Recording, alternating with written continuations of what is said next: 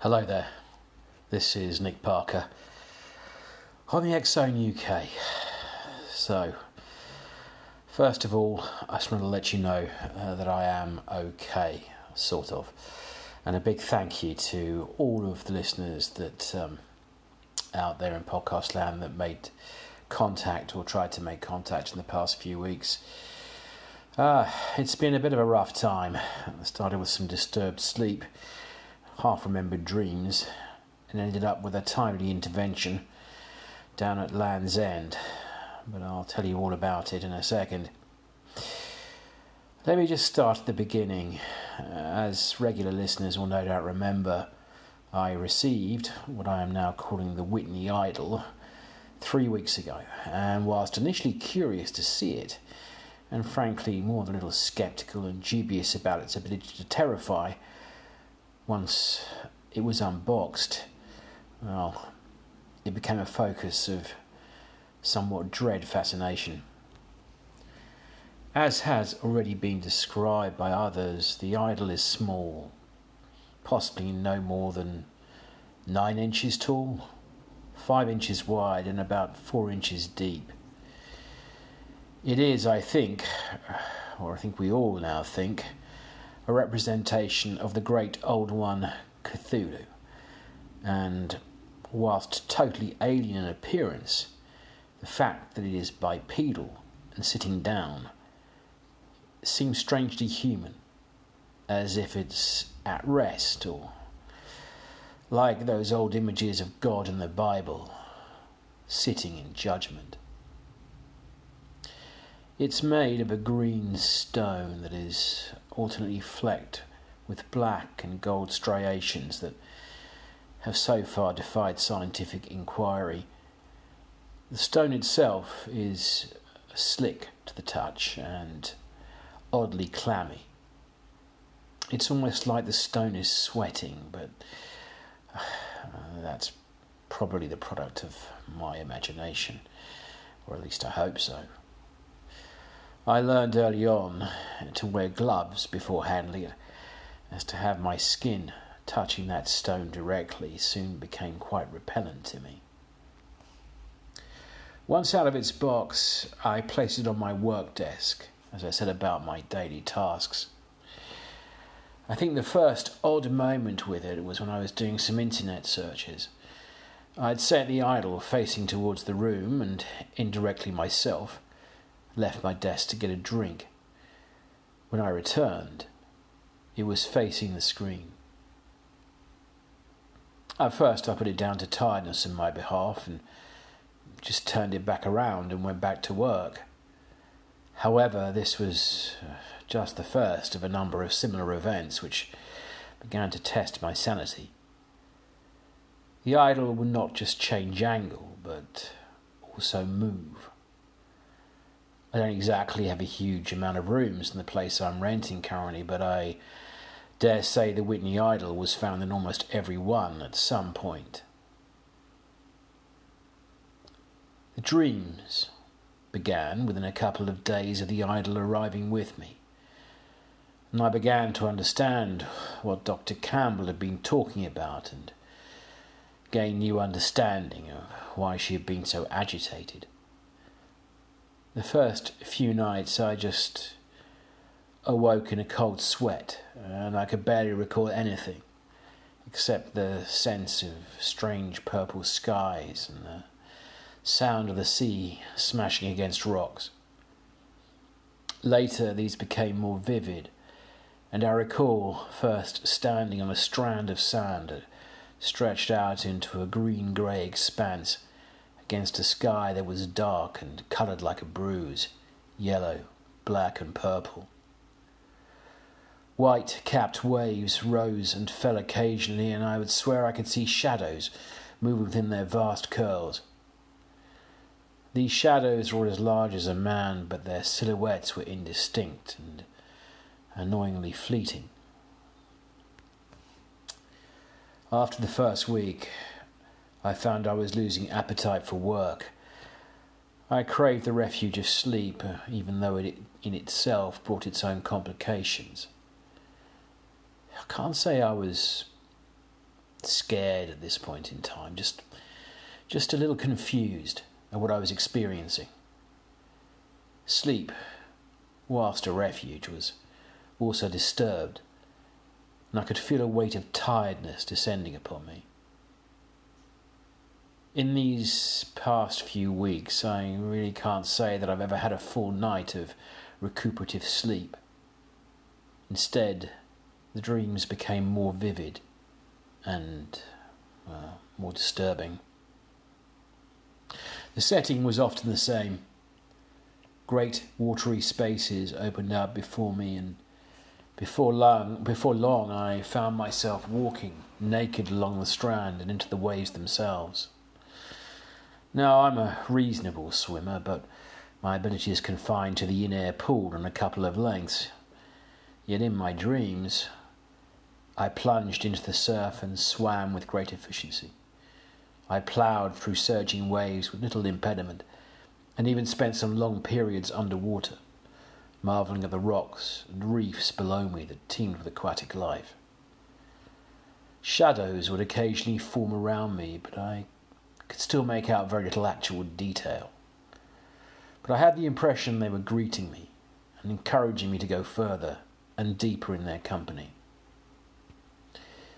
These dream visions would often end suddenly, and I would wake up with a sense I had been denied some essential knowledge or secret truth of the universe.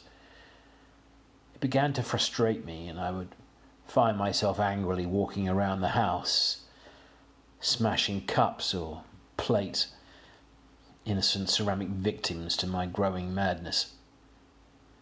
Whenever these rages descended, I would look around, and it would be there, that enigmatic visage of the great old one, sitting in mocking judgment.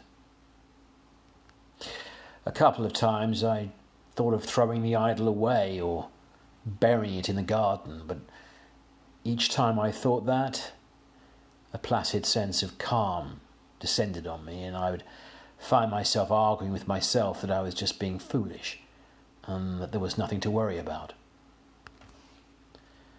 About 10 days ago, the dreams took a new turn.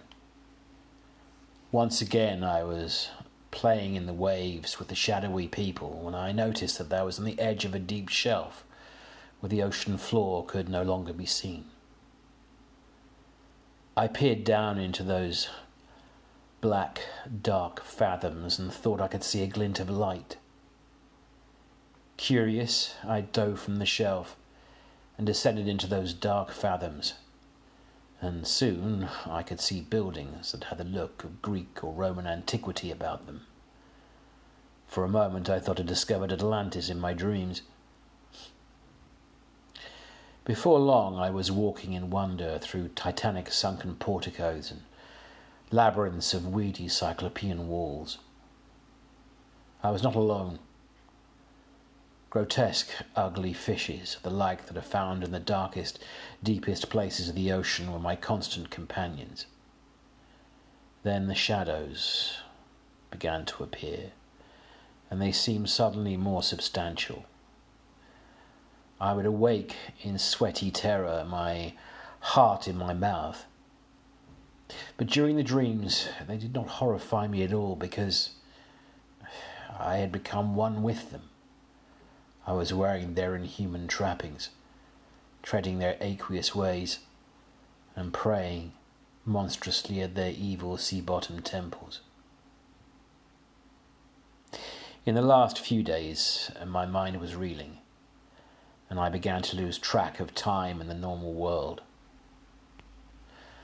That world of modern humanity, with its incessant static of noise, became an irritant, and I turned off computers, televisions, radios, and phones. The last is what I clung on to, until this odd dementia took complete hold. It was as if I knew that this was a lifeline, that at any moment I could reach out and call for help. But he was there, staring at me. I wanted to please him, and I thought such a deed would be a betrayal. But eventually it too was switched off, my phone, the light of the screen fading away.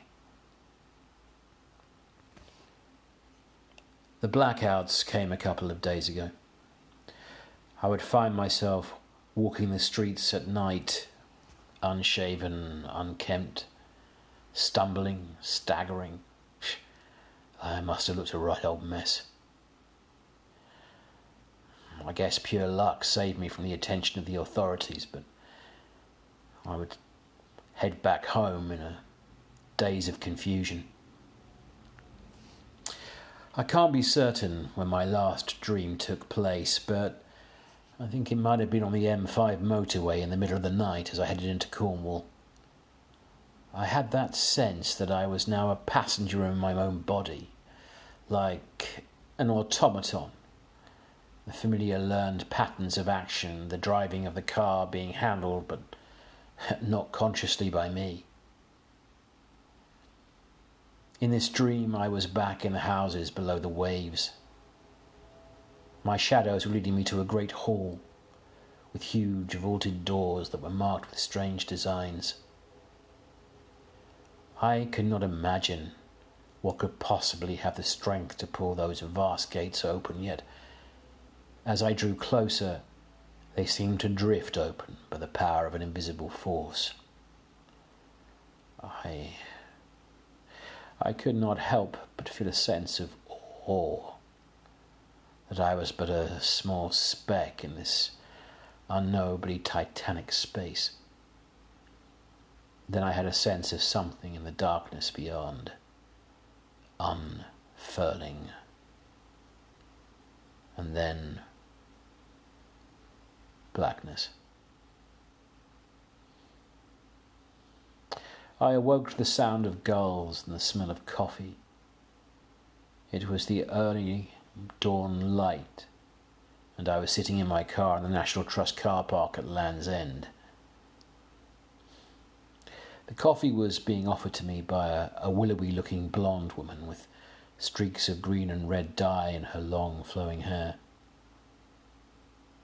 She smiled at me and indicated I should drink the coffee, which I did, and as its welcoming warmth seeped into me, I felt a sense of normality, of well-being pervading my within. I imagine it's what it must be like if you awake from a coma and realize that you and the world are still there. "You have bad dreams," she said, her accent indicating that she was not British. "Yes," I said, and there was a lump in my throat that prevented me from saying anything further. "It's all right, they're gone now," she said.